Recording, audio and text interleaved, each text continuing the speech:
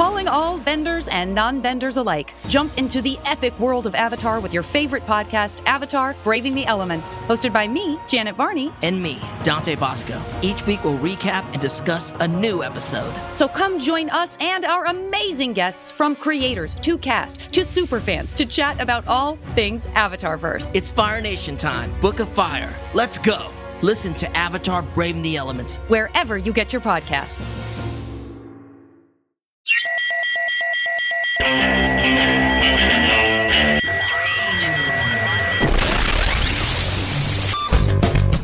What is up, y'all? Welcome to The Stack. I'm Alex. I'm Justin. I'm Pete. And what on The is Stack. up? What? What is up? Oh, Pete wants a little editorial time at the beginning. Yeah. Pete, do your what's up section. Go for it. Hey, everybody, what is up? Why? That is a fun section. What a fun way to kick it off. You sound like Balky Bartokomous. My guy. We're going to talk about a bunch of comics that came out this very week. We're going to review them. We're going to talk about them. We're going to offer up our unfiltered opinions. We're going to kick it off with King in Black, #3 from Marvel, written by Donny Cates and art by Ryan Stegman. This issue, spoilers, Venom is dead, and what remains of the Marvel heroes are going right up against Null. That includes Venom's son. It also includes Thor, who has finally come back to take on Null. There's some brutal stuff that happens in this issue. We're almost through this event, I think, at this point. We're definitely like at the halfway point. What do you think about it so far? What do you think about this issue in particular? What I really like about this event is it has a unique structure. I feel like so many events are built around the idea of like heroes having normal lives, problem emerges, everything gets bad, heroes rally, they win. And in this, it was everything is bad immediately out of the gate. And then we're seeing like some things getting worse. We're seeing little pops of different hero moments. And in this issue, we get Thor popping, and it's really good. I love the last page reveal. The art's fantastic in this issue. And it's also funny how little Null is just sort of hovering at the center of it, but we haven't seen a lot of Null doing stuff. Yeah, I mean, this issue definitely mixes it up, though. I think this is just a lot of fun. Really great kind of event. I've been really happy with the action in this. It keeps things keep getting worse, but there's little glimmers of hope. I've been very much enjoying the over-the-top action adventure and fun that they're having on this. This is just really cool, very badass shit going on here. Giant dragons and flaming monsters, and the last page reveal is just fucking badass. This might be the goop on the Chrysler Building, but this is starting to remind me a lot of Inferno, the crossover from back in the day where demons took over New York. Partially...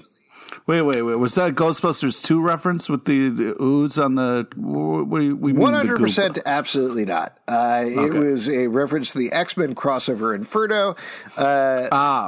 Which just had this like very iconic thing of the Empire State Building being taken over by the demons from Limbo, and it just getting bigger and bigger over time, and people being like, hey, that's weird. The Empire State Building's bigger than I remember it is.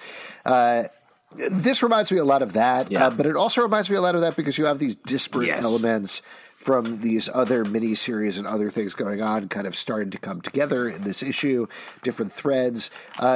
Justin, you mentioned this a couple of issues back, but I think that one thing that Donny Cates is doing very well is giving the spotlight to other characters. Like there's great Iron Man moments in this issue.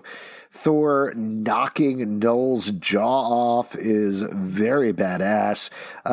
It's a high-octane thriller in the same way that Dark Knight's death metal was, and I think that's fun. It's fun to read right now. Agree.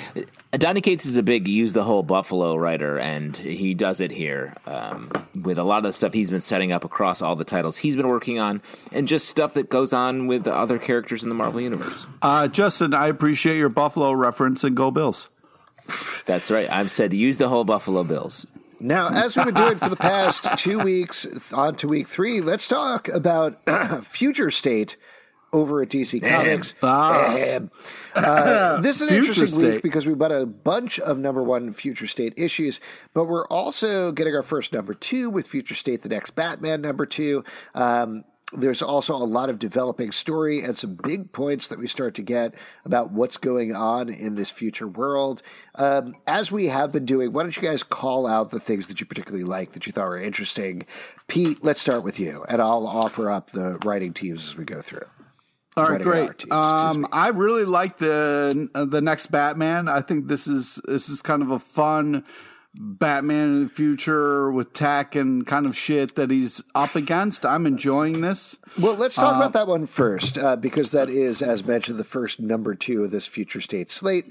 This is written by John Ridley, Vidi Ayala, Paula Sevenbergen, art by Laura Braga, Aneke, and Rob Haynes. Pete, what did you like about this one in particular? Well, I like where we're kind of picking up here. You know, this feels like a Batman book. Kind of in the middle of things, picking apart like who's doing what to whom. We've got some bad guys kind of closing in on Batman, and I also, you know, Batman's hurt. Like, it's nice to see it's not this Batman that has no flaws, you know, or is, you know, can't be hurt with the tech armor that he's got on. So it feels like a Batman book. It's a new kind of take on Batman. So I'm excited about it. I think I'm enjoying it. Yeah, I agree. I mean, I like this a lot. It definitely, just the voice is different with Batman throughout here. And that's just great to see. And it really feels like it's paying off the promise of Future State. Like, we're doing new versions of these characters, and let's see.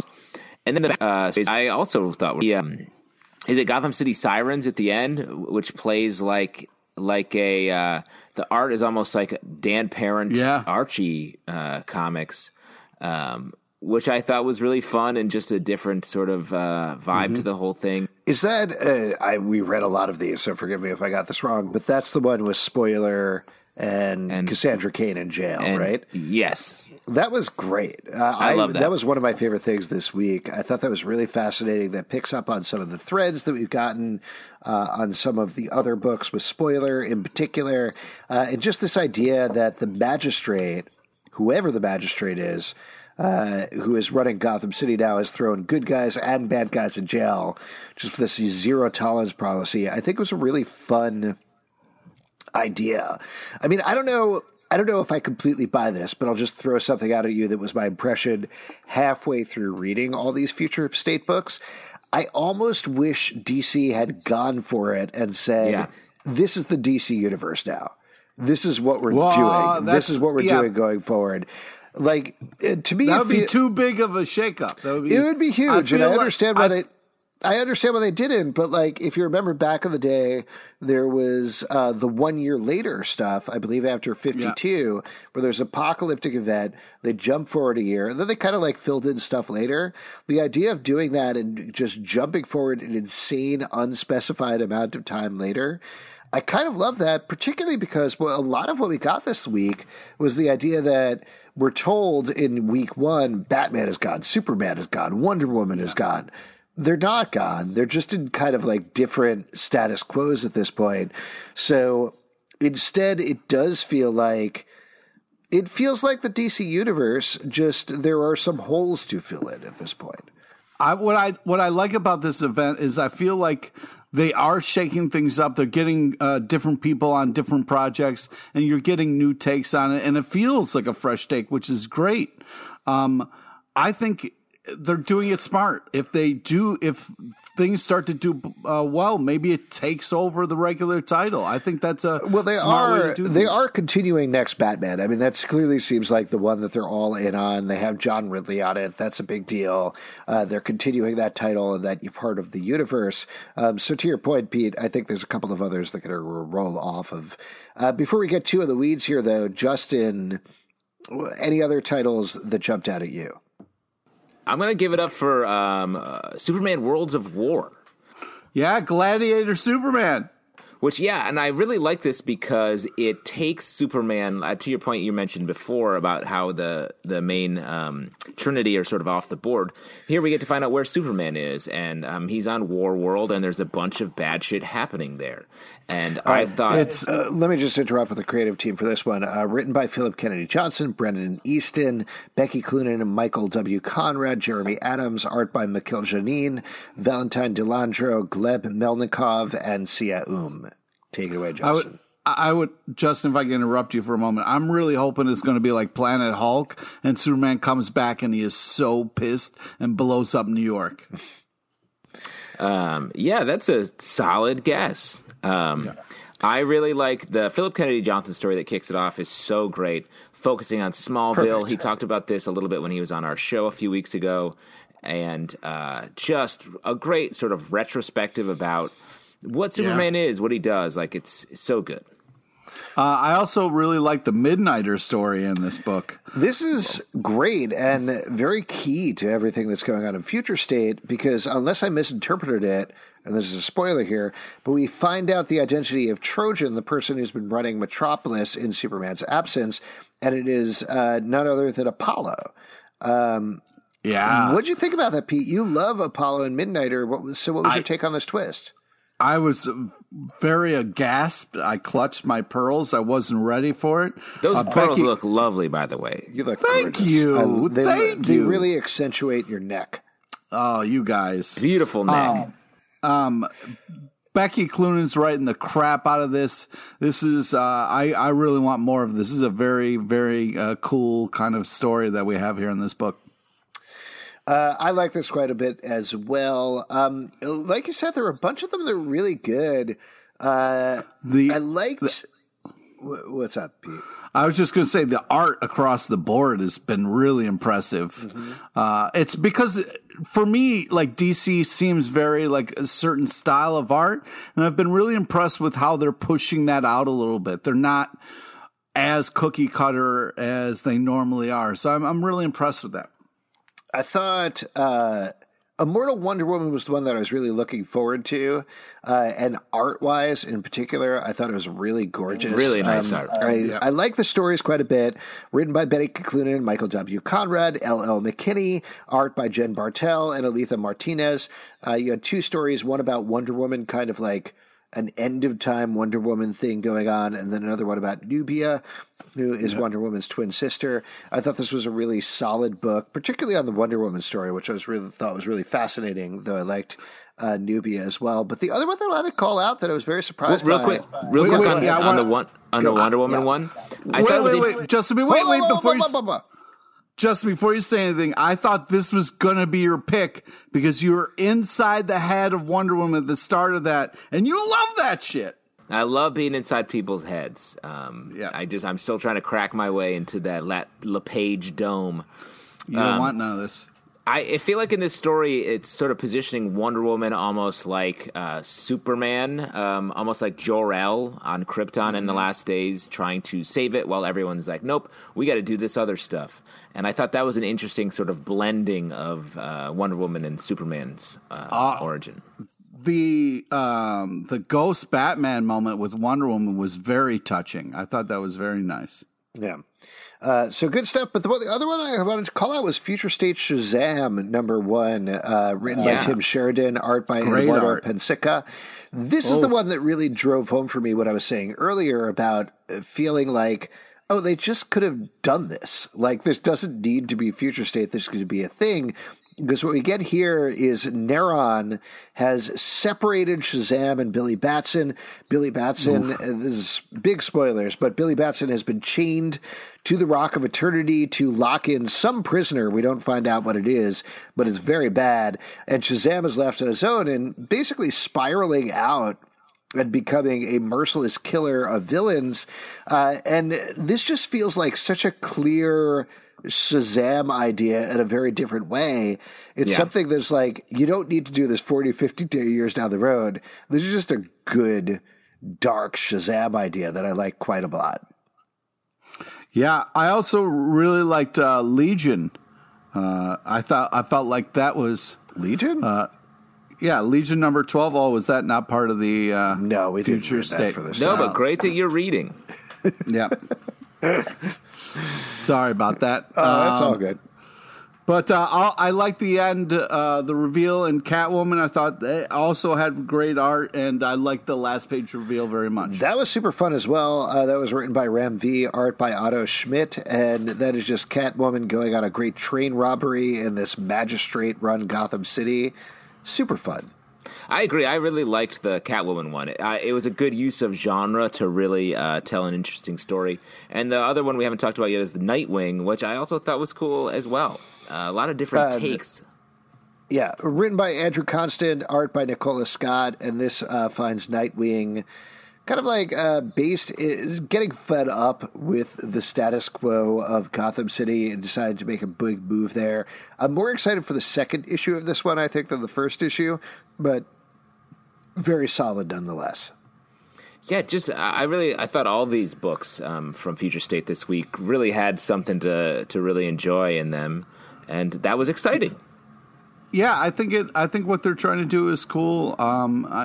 It's fun to mix things up. I'm definitely at the point, and I know I'll change my mind in a couple of weeks, but I'm definitely at the point where I'm like, I kind of don't want to go back to whatever the status quo is. Oh, wow. This is good. I'm enjoying it. I'm having a fun time. Maybe there's no status quo ever again no in the world. Status quo, baby. Let's move on to talk one that I think is probably a gimme for Pete. Iron Fist, Heart of the Dragon #1 from Marvel, written by Larry Hama, written by David Wachter. Pete, what'd you think about this? First off, the Hama writing this book is really fantastic. Touches my heart in all the right ways. Hama, who famously writes a ton of G.I. Joe, this makes a lot of sense putting him on this book. And the issue was just glorious. Really a lot of fun.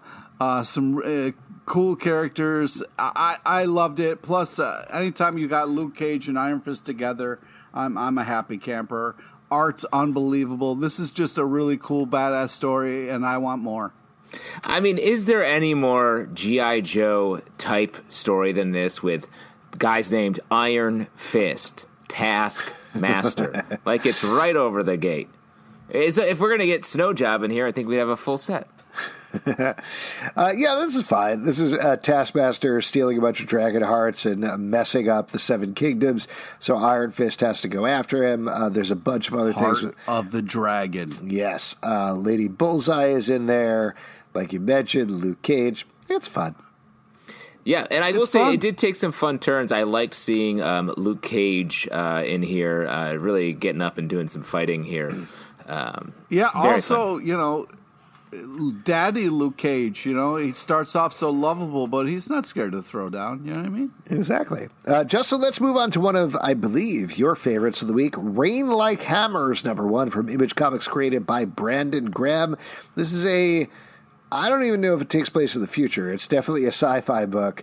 But this is present day. It follows a guy. It's present day. Follows a guy who works. He watches TV, he eats, and then things go terribly wrong.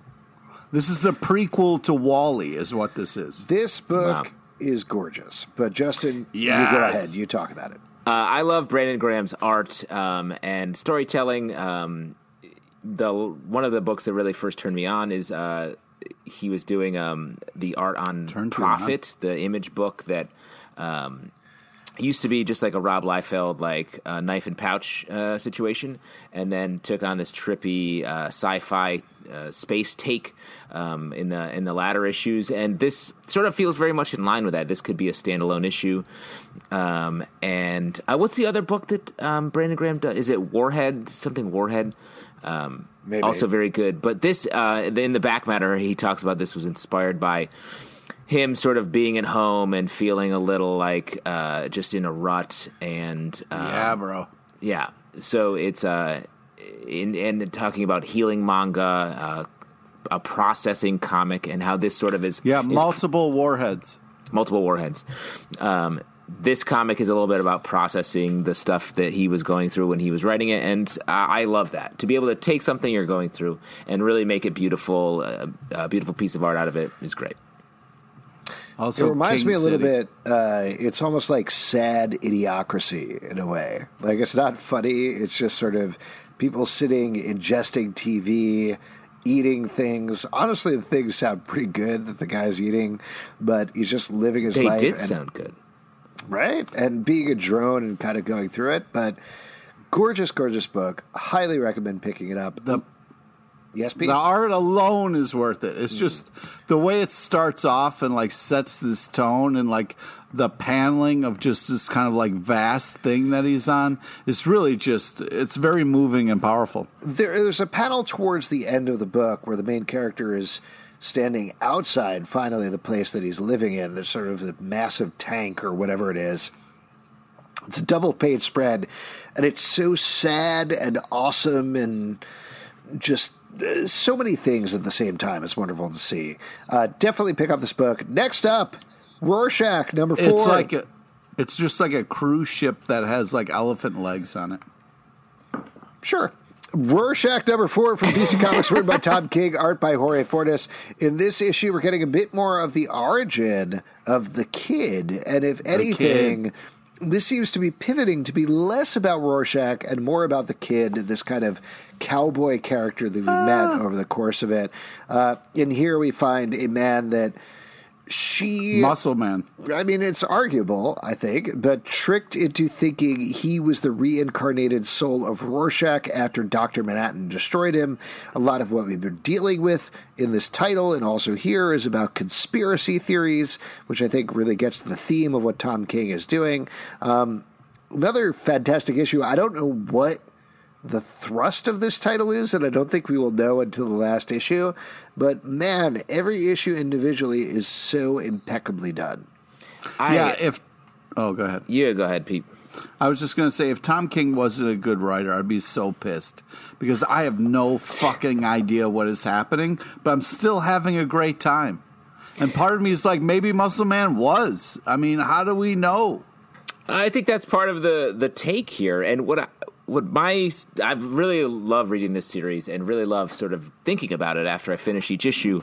And with this one, it feels like Tom King is taking some of the Rorschach stuff that's happened since Watchmen ended, where Rorschach is sort of being put in as like, oh, he was a precursor to a lot of the way people are feeling now politically, like isolated, believing conspiracy theories and just chasing them up, all that kind of stuff. And so to take that sort of version of Rorschach and then remix it again for our age, where she makes this guy believe that he is Rorschach, believes this sort of fake news, this conspiracy stuff, and then he acts on it.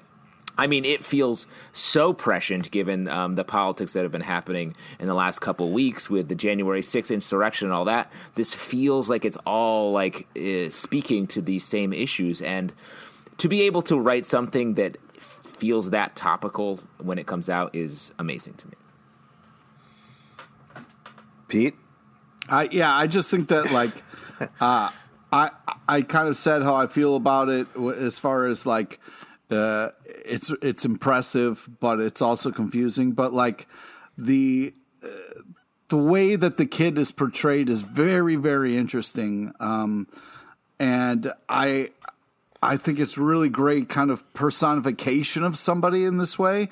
But also, as I was like kind of reading it, I wrote down in my notes, I think I'm crazier now after I've read this book.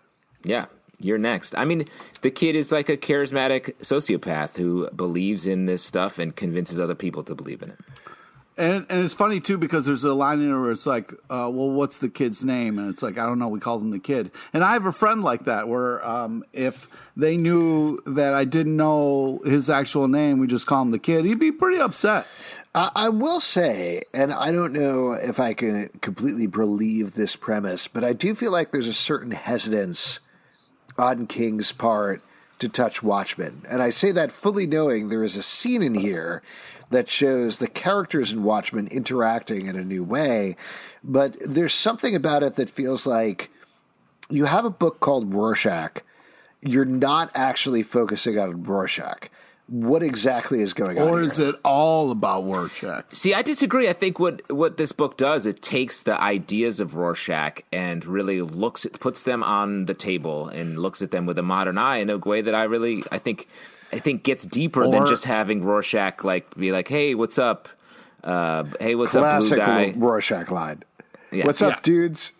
What's up? It's me, the Rorschachis. I think 10. it is. It's a You're very not much like hanging 10 in here with me. I'm hanging 10 in here with you. Ooh, that's good. Buddies.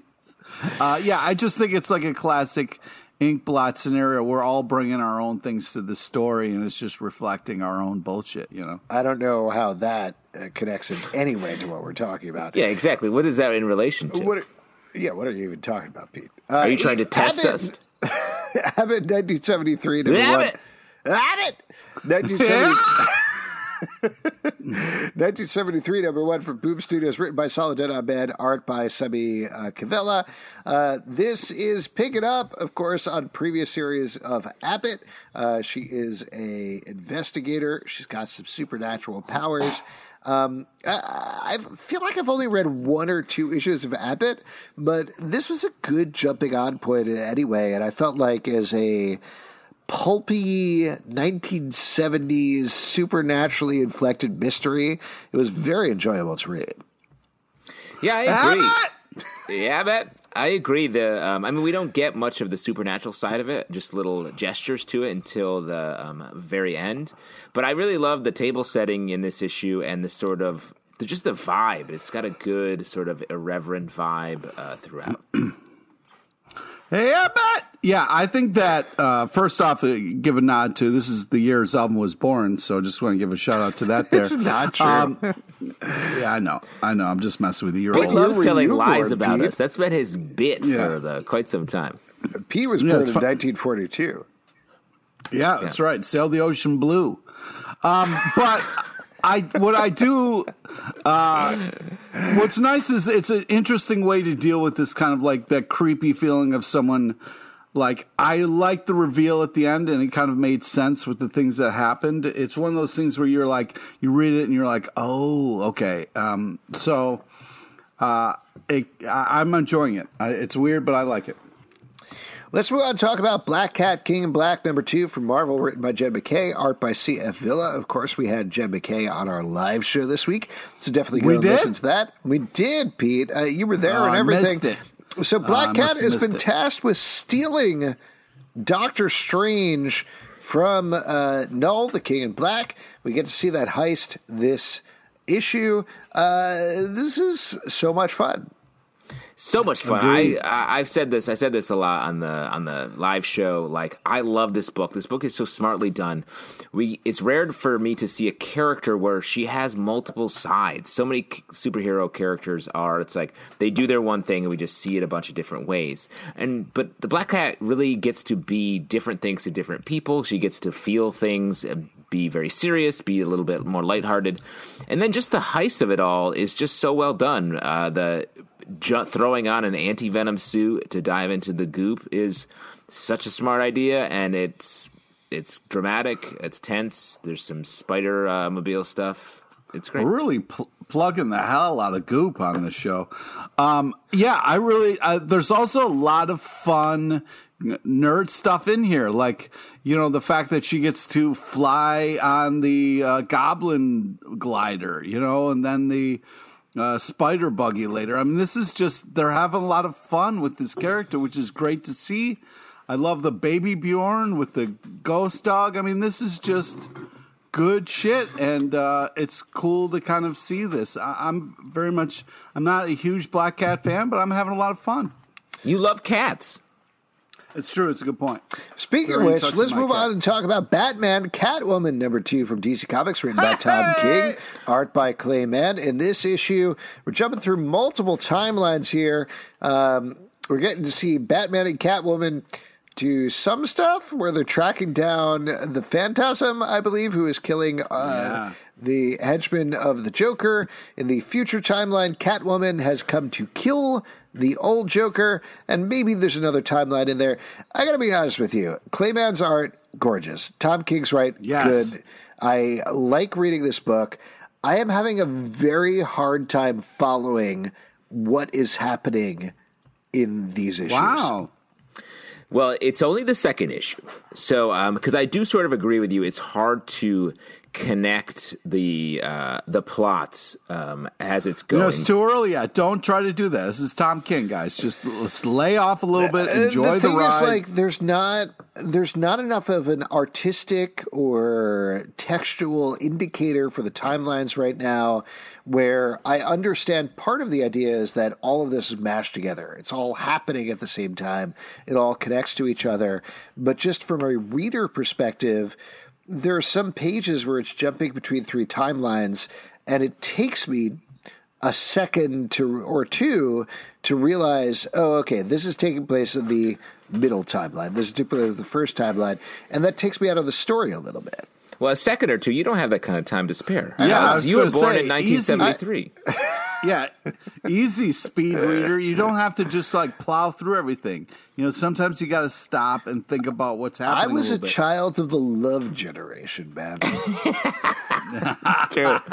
Conceived at Woodstock, born in the back of the Crosby, Stills, Nash and Young band. Zalben, with all due respect, I disagree. I'm having a lot of fun on this book because I miss that Catwoman Batman relationship. This is a bizarre mirror world that we're in, but go ahead, Pete. Yes. And so, also, I thought it was touching the way Joker wished Catwoman a Merry Christmas. I thought that was very nice.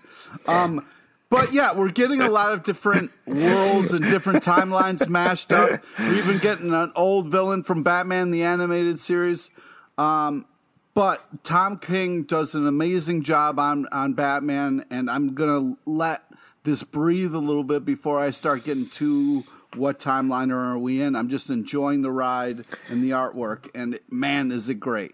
Clayman, is it great? I do think part of it was, I think this book was, the expectations for this book were fun romance between Batman and Catwoman. And it's just not that. It's like a whole new storyline. No, but they're dealing with stuff, though. You can tell with a little back and forth.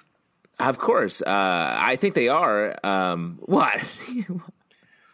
Well, you make it, it's not always sunny beaches. And, I'm not saying... You know what I mean? Sometimes relationships get real. You got to have tough conversations, man. I've never had a difficult conversation with anyone. It's all smooth sailing for old JT. My point is, you're walking into this book and it's just it's a whole different thing. The multiple timelines. There actually is very little romance in this. It's about the Joker, pretty exclusively so far, and the introduction of the Phantasm. But what I do think is amazing about this, it feels like Tom King is really writing toward Clayman.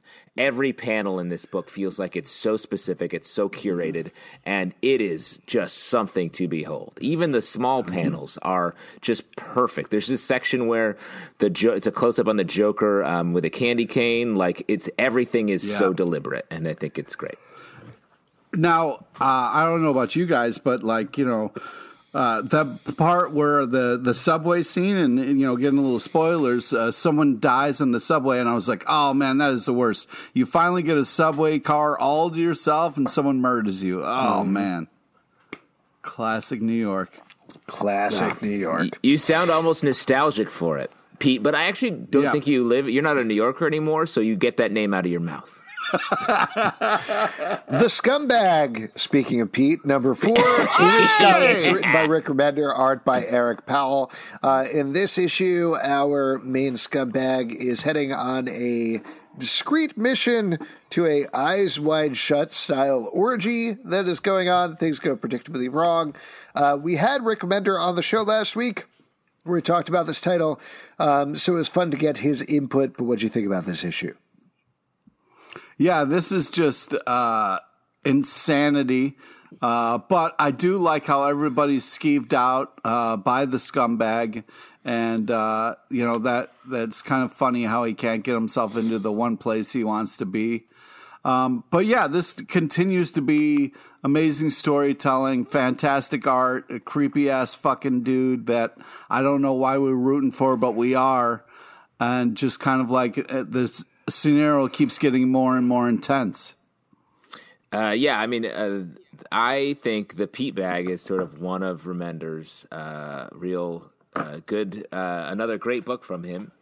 The art is fantastic, and the way that he is you could tell he's having such a great time writing the scumbag for who he is. And I think Rick Remender with this and another book we may be talking about very soon, Seven to Eternity, it's really playing with, like, why does the protagonist have to be good, and why is the villain bad? Like, maybe we can mix those, and I think he just does that really well. And same thing here, like, this guy's a scumbag, but we still root for him. But he does a bunch of bad stuff, but he seems inherently good, and the bad guys seem like they're just trying to do what everyone's doing, getting by as best they can. It's interesting storytelling. Once and Future number 15 from Boom Studios, written by Kieran Gillen, art by Dan Mora. In this, sorry, Justin? Yeah, he was clearly teeing up Seven to Eternity, but you were like, fuck that. We're going Once and Future. So I sent out a list. Oh, here we go. Behind the scenes. You can't stray from the list. If something comes up organically, we got to stick to the list. Looking back, I don't think we should have given Pete that much power at the beginning to have his little "What's Up" corner, because I think it's really gone to his head. Yeah, I think the vodka is what's going on. You wanted to talk about Once and Future, I'm sure, Pete, because the grandma is in this a lot.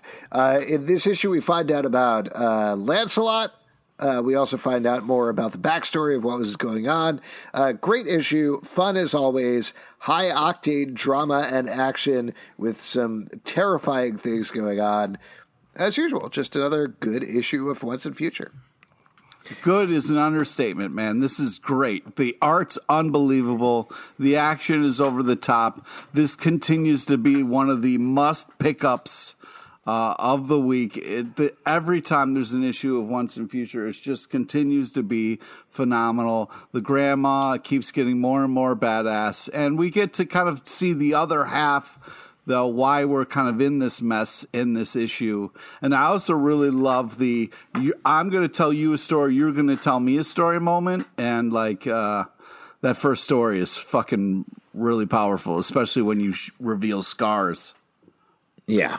I like that we're getting to really learn the rules of this comic as it's going on, and this issue especially, where it's a story about stories, but in this it's about sort of who's taking power and who's the storyteller and which story are they telling. It feels like that's the hat that everyone continues to pass over. Like, wait, who are you? Who are you in this story? Oh, I'm this. I started telling this story. Like, I think that refreshes that sort of trope of a story about stories in a fun way. And the art is fantastic. Lancelot screaming in French. I mean, I'm here for it. Yeah. Absolutely. Let's move on and talk about Maestro, War and Pax. Number 1 from Marvel, written by Peter David, art by Javier Pina. This is picking up on the first Maestro miniseries here. The Hulk finally fully is the Maestro, but he hasn't consolidated all of his power as of yet. So he's going past the remnants of the Marvel Universe. I think we talked about the first issue of the Maestro miniseries previously, so I thought it was worth checking in with this one. How do you think it's holding up? Well, it's kind of upsetting to see kind of like a evil Hulk.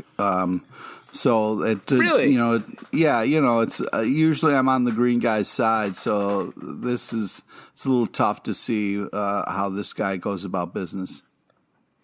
Wow, heartbreaker. I like this a lot. I really like seeing the Pantheon from Peter David's run way back in the day. Characters that no one else has really touched since, and I like them.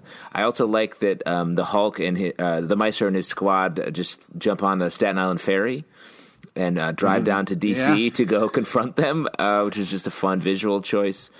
And it's great to see that the Maestro sort of messes up. You expect him to just dominate, and it's about him sort of not doing so hot. Yeah, I mean, Peter David is a master of the comic book form. Just everything is perfectly paced out. His jokes work. Everything works. The action works. It's always a joy to read one of his books because they're firing on all cylinders every single time, even decades into his career at this point, and it's great. Let's move on and talk about Stillwater #5 from Image Comics, written by Chip Zdarsky and art by Roman K. Perez. He's really going to make you wait, Justin. Sorry, buddy. Wait. I'm fine. I wasn't digging it up. Oh, my God. I mean, for those of you who listen to the podcast, Justin is furious right now. Yeah. You can see it's it just like boiling. Flames coming out of his head. Yeah. Stillwater #5 from Image Comics. This is a big issue here, as our main character has taken residence in Stillwater, the town where nobody dies. Everybody has taken this as an opportunity to let the judge, the guy who rules the town, know that, hey, they want to change things. They want to leave. They want to let the outside world know about stuff. Things go terribly wrong, and then they get more wrong from there. Man, even though we're 5 issues in, it feels like this is whipping through story at this point. Yeah. But I think it's really coming into its own. It's starting to remind me a little bit of Southern Bastards. Yeah. Anybody that's get fair. that vibe? And I think the judge has some Coach Boss vibe to him, and I just think the energy has that. Southern Bastards, a great book by Jason Aaron and Jason Latour from years ago that I sort of think was left open-ended, that I just wish we could see more of. But this is fun. It really is like, I don't know what's going to happen. It feels like bad stuff is happening all around in this town that lives forever. Yeah, it's unfortunate that at this town there's a kind of a power hungry judge who's not willing to hear the people. I think that this book continues with the twists and turns. We're kind of finally getting everything all out on the page here in this issue, so we kind of know where everybody stands and what the kind of moving forward is going to look like. But man, even with all that, the kind of twists and turns that happen in this comic were still pretty powerful and pretty crazy. Yeah. Last and definitely least. Oh, sorry, Justin. 7 to Eternity #16 from Image Comics, written by Rick Remender, art by Jerome Opeña.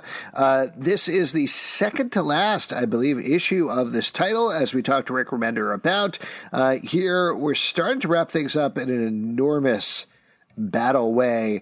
This feels to me, I mean, they're obviously very different stories, but it feels to me very much like the end of Low, where we're just getting these insane, over-the-top battle scenes with all of our characters as he starts to wrap things up. But it's great. I mean, in particular, Jerome Opeña's art is stunning on every page of this issue. And he's managed to tell a story, like following up on what I was saying, like honestly, so long ago. But like to flip the hero and the villain here, and still surprise us, and at the same time telling like an epic Avengers or Justice League style, like cosmic stakes battle with all original characters. Like it's just really excellent comic making. Yeah, I mean, I can't stop paging through the art. I mean, the splash pages with the kind of like waterfall, fallen giants thing is just, it's really unbelievable. The monsters, it's just really, really impressive. The twists that happen. Man, what a great book. I cannot wait to see how this wraps up. This is really, really great comic book right here that we get to read. Well, and I'll tell you how the stack is going to wrap up. It's going to wrap up right now. If you'd like to support us, patreon.com/Comic Book Club. Also, we do a live show every Tuesday night at 7 p.m. to Crowdcast and YouTube. Come hang out. We'd love to chat with you about comic books. iTunes, Android, Spotify, Stitcher, or the app of your choice. To subscribe and listen to the show at Comic Book Live on Twitter, comicbookclublive.com for this podcast and more. Until next time, we'll see you at the Digital Comic Book Shop. What's up? Join Alex, Justin, and don't forget every Tuesday night, once a week, that blows your mind.